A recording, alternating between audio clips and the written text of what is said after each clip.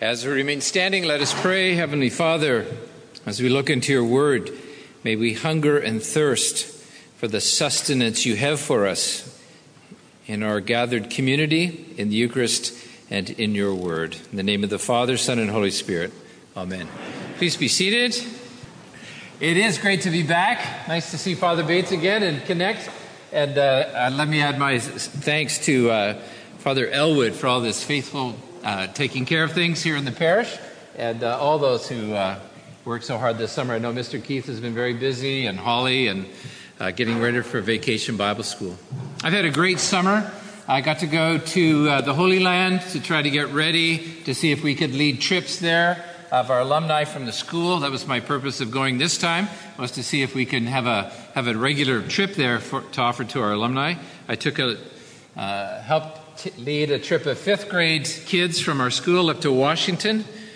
I did 5 school weddings of alumni. That was kind of fun, doing weddings now. Kids who have come through our school and come back to me, we do a wedding. I did 5 weddings.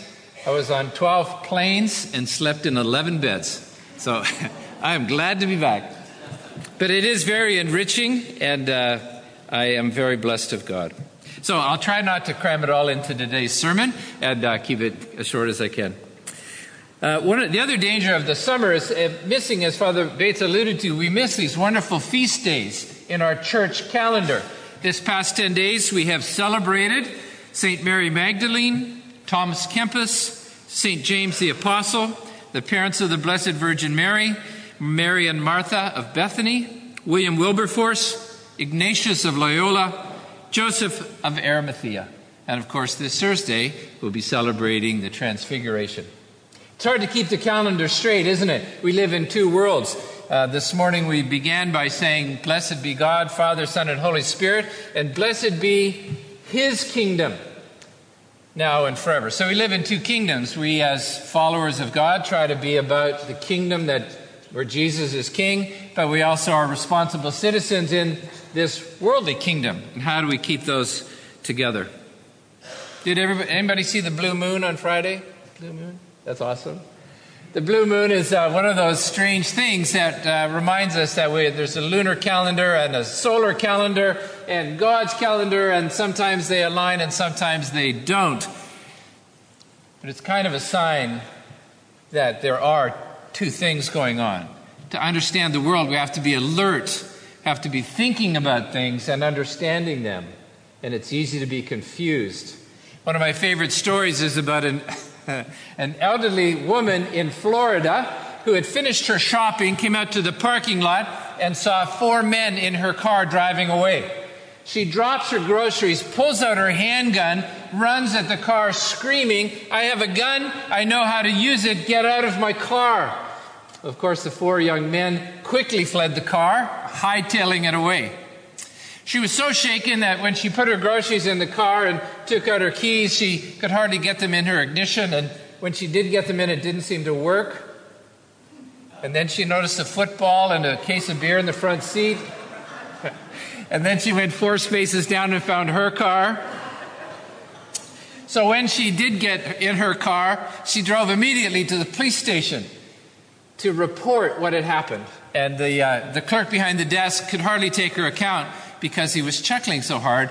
And then he pointed down the end of the hall to see 4 shaken, pale young men who had just come in to report a carjacking by a mad older woman. There was no charges filed, and the moral of the story is, if you're going to have a senior moment, make it memorable. So it's easy to be confused. It's hard to get these things straight sometimes. And I think in our gospel passage today, we'll see how they were kind of coming to a realization of who Jesus was, but it was hard. If Jesus was here today, what would you want to ask him? If you had one question for him, what would it be? Let's turn to today's gospel. Would you turn in your bulletin to the reading in John's gospel? Because we have 3 questions.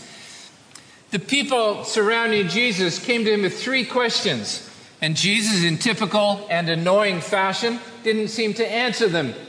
He seemed to sort of skirt the issue or get deeper to what they were asking. Do you see the 3 questions? The first one is, When did you get here? So when the crowd saw that neither Jesus nor his disciples were there, they got themselves in the boat, went to Capernaum looking for Jesus. And when they found him, they said, "Rabbi, when did you get here?" Made me think about the many times that I faced a daunting or perplexing or anxious situation. And I stew about it for maybe hours or days, think about it. What can I do about it? How can I solve this? And then I think, maybe I could pray about it.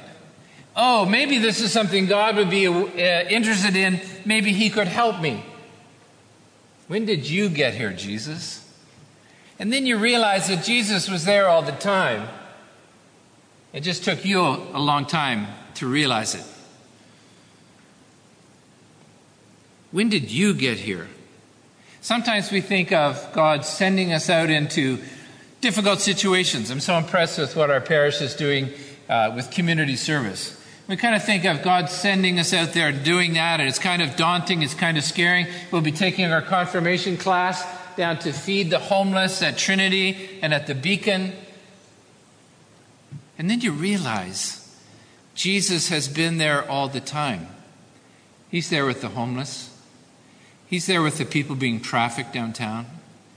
He's there with your work situation, with your bank account situation. Jesus is there.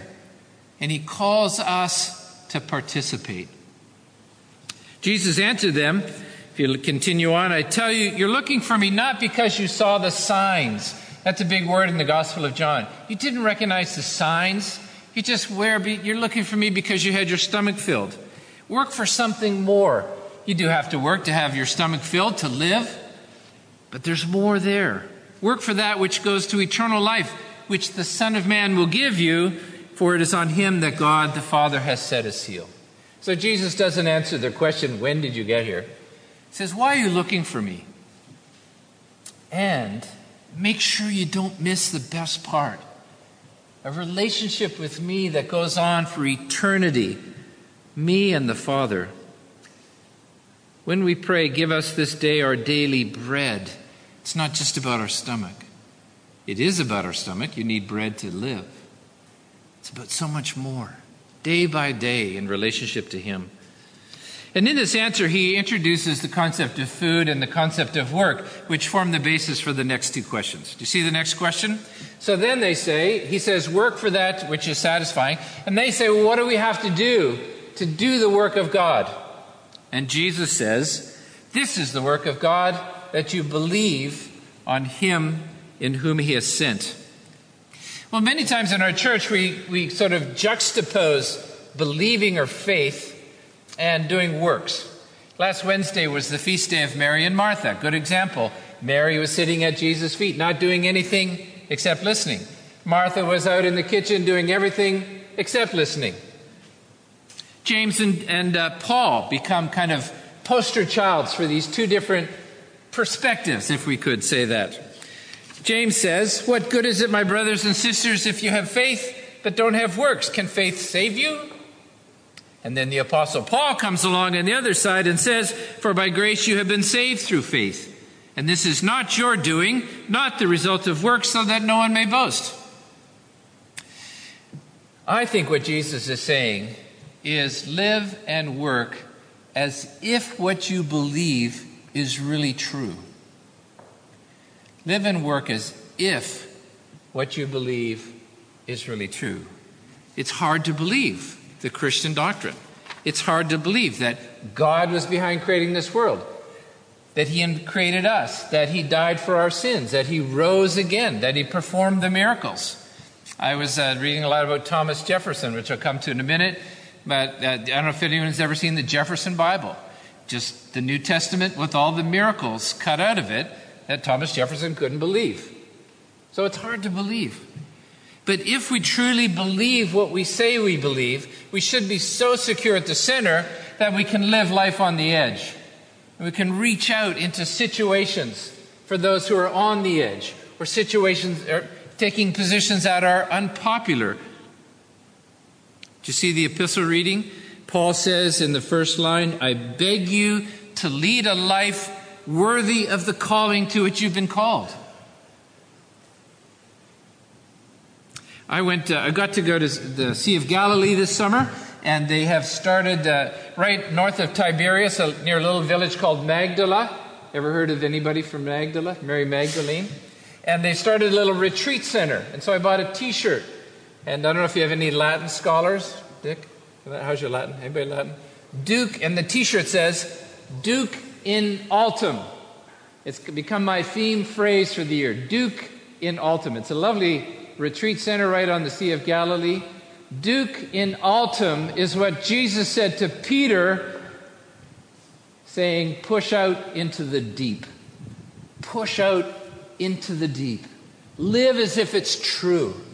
I know that I'm so cautious, so tentative sometimes. I don't want to offend anybody. I don't want to inconvenience myself sometimes. But if the gospel is true and God is calling me to be a part of it, and sometimes it might cost something. And the third question, see the third question? Okay, Jesus, what sign are you going to give us? What sign have you got that could measure up to the signs that we have had so far in our faith? Last week, I was privileged to worship in the church where George Washington worshiped, and Thomas Jefferson in Williamsburg. And it was really an amazing thing to be sitting there where worship had happened for 300 years. Our ancestors had committed the faith. And then we spent part of our holiday on Virginia Beach, and Bill and Gail Vale were very helpful in giving us ideas where to eat, etc. And it dawned on us, as we did some reading, that's where the people first landed when the company of Virginia explorers came over. They didn't land at Jamestown, they landed at Virginia Beach. And the charter of 1606, which sent them out from King James I, stated there's only one stated purpose in that document. And the stated purpose of the document is propagating the Christian religion. King James intended to spread Christianity to those living in what was to become the English colonies. Quote, in propagating of Christian religion to such people as yet live in darkness and miserable ignorance of the true knowledge and worship of God, and may in time bring the infidels and savages living in those parts to human civility and to a settled and quiet government. I believe that civility and good government and compassion and a thirst for justice come from religion. Religion is not an escape from the world. Religion should propel us to an engagement of the world, to be a blessing, to be where Jesus already is. It struck me, too, that how hard this is to understand as I read about the revolutionaries, that they sent a document to the king and saying, what you're doing with all your laws and taxations is we don't want to be enslaved to Britain. What you're doing is enslaving us to Britain. All the while surrounded by hundreds of slaves that they owned. This juxtaposition is hard to understand sometimes. That beautiful piece that Sylvia played so beautifully. Did you recognize what movie that came from? From The Mission. This very evocative thing where a soldier becomes a penitent and carries the accoutrements of his slave trade up the mountain in some sense of redemption. And so the people of Israel, the Jewish leaders, the Jewish leaders say, what sign can you give us? Can you give us a sign like we have? And the sign, do you see what the sign that they point to? The sign that they point to is God gave us manna in the desert. God provided bread. It seemed like the quintessential sign of God's power and ability to provide for them was bread. And do you know that when they constructed the Ark of the Covenant, do you know the three things that were in that ark? We forget about it. We all probably know that the 2 tablets were in there, the 10 Commandments. What we forget about is that there was a piece of manna. And the other thing was a twig that sprouted from a dry twig. Those 3 things. And what I wanted to point out is when we read about Jesus multiplying the bread, when we come to the communion, the bread, and when Jesus said, I am the bread of life, it's not some random idea he had, but a sign that's filled with meaning from the Old Testament. where God provided bread. And the Jewish people say, what can you do? Because God gave us bread. And Jesus said, no, God is giving you bread. He's giving you true bread, living bread. And if we want to live as if it's true, to recognize Jesus and participate with him, then this is our food. The grace of God. The community, it refers to us as the body of Christ, the bread of God. And so, if we want to live that life, may God give us grace. May we recognize Jesus. May we long for what he has to offer. May we take this bread of sustenance so that we might live our Christian lives as if it's true. In the name of the Father, Son, and Holy Spirit. Amen.